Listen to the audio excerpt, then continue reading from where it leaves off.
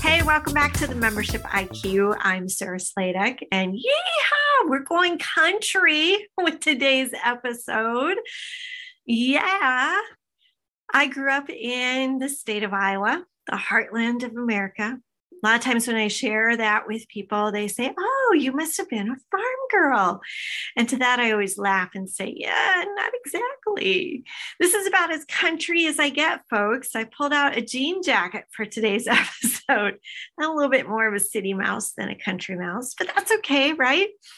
I am going to share with you today a little something. I'm saying it's country, but it goes along with the old MacDonald song. You know, old MacDonald had a farm, E-I-E-I-O. Well, I'm adapting that just a little bit to share with you some membership insights. E-I-O and U. So let's start with E. E stands for exclusive. Yes, exclusive. Right now, I'm hearing from a lot of associations saying, "Oh, membership and everything is going so great. Our association is growing.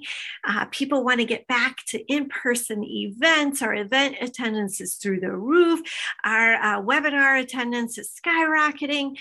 Everything is going great." But when I ask about membership, there's always a little bit of a pause. They say, "Well, yeah, membership isn't really growing. Membership's, declining right now. Even though we have all this growth over here with programs and events, membership isn't growing." And ladies and gentlemen, that is not a good sign. You are not an event planning organization. You are a membership organization.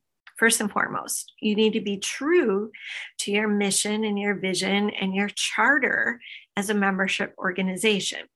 But also, there's an added risk when we begin to open the doors and we begin to allow a lot of access to non-members, which has happened during pandemic, and that's okay. We wanted to be there to serve communities and serve industries and to help and support and do all that good stuff. But if we continue along that path, pretty soon there's nothing exclusive to members only. And that is the whole purpose of membership, is to give some sort of added value or benefit or behind the scenes tour or some sort of leg up or leverage.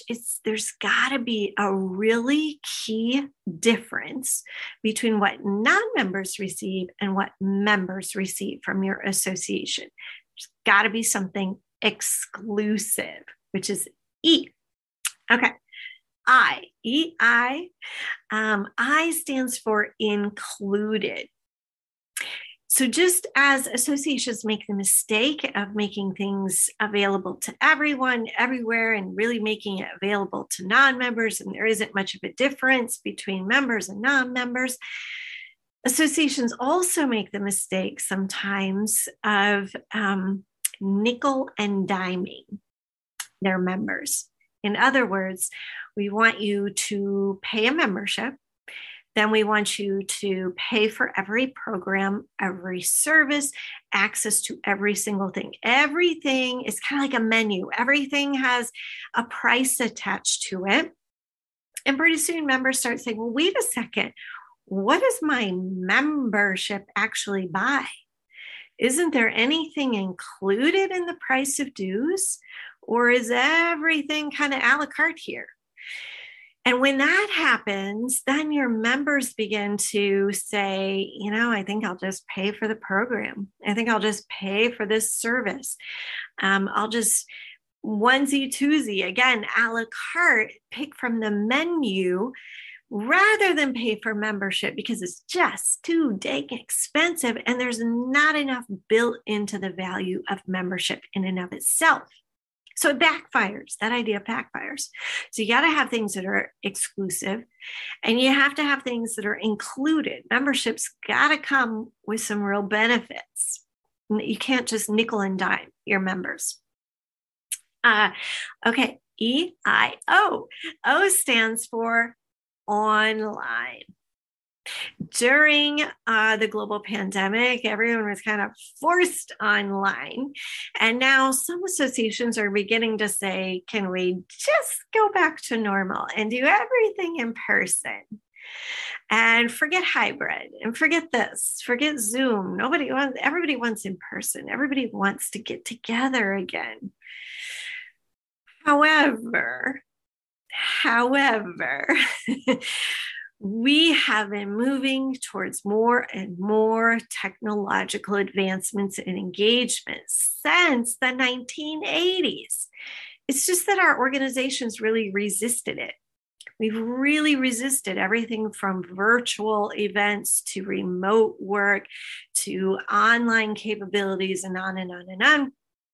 And you have to remember that when you really limit that online accessibility, you are limiting your ability to serve a larger audience. More people are able to participate when you provide access online. Not only that, but you have to remember that younger generations were raised valuing technology, and they're naturally going to look to see, what does this association provide that's instantaneous, on demand, and highly accessible to me no matter where I'm at? If I'm traveling for work, if I can't attend something in person, do I still have access to the association? Online. We're not moving away from online. We're getting more and more online all the time. The world's getting smaller and smaller and smaller all the time. So it's not just online as a tool, but it's providing access to community building and communications and products and services and education and information online as well. So EIO, the last letter that I like to add is U. U for urgency. Right now, we have to act with urgency. There's too much at stake. There's too much disruption happening. The world is moving very, very quickly. We do not have the luxury of moving slowly. We do not have the luxury of adapting over an extended period of time, like a stroll in the park. No. There is too much to think about, and the society is moving faster and faster all the time. A few years ago, we had more technology developed in a 5-year time span than in the previous 50 years. That's just one example. We're also seeing increased pressure on organizations to change, which is drawing increased awareness to everything that's broken. Everything from governments all over the world right now. Governments are facing uprisings and protesting and civil unrest. People are unhappy. We're seeing increased awareness of social inequalities and injustices, and there's a desire to correct them, that we're not going to accept it anymore. There's increased urgency to solve climate change. There is a huge retirement wave happening and resignations happening. And those are just a few of the examples of where society is under pressure to change. A few years ago at the United Nations, a representative stood up and gave a speech.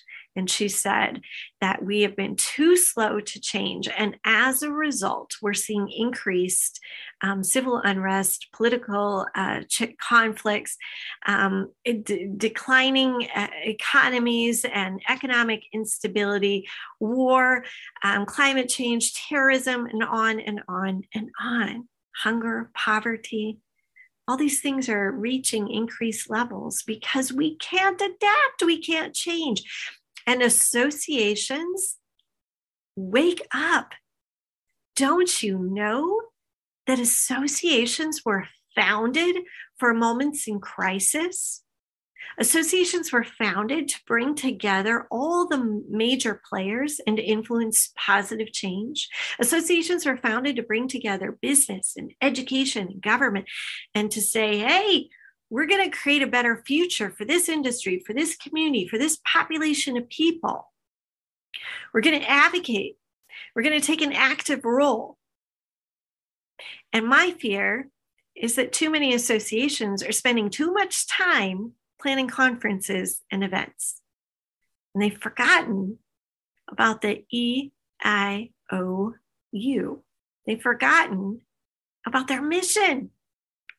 So let's get back to putting members first. Let's get back to providing exclusive benefits to members, not acting like nonprofits and giving everyone access to everything.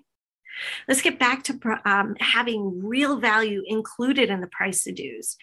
You're not there to nickel and dime and get as much revenue as possible. Don't operate from a place of greed.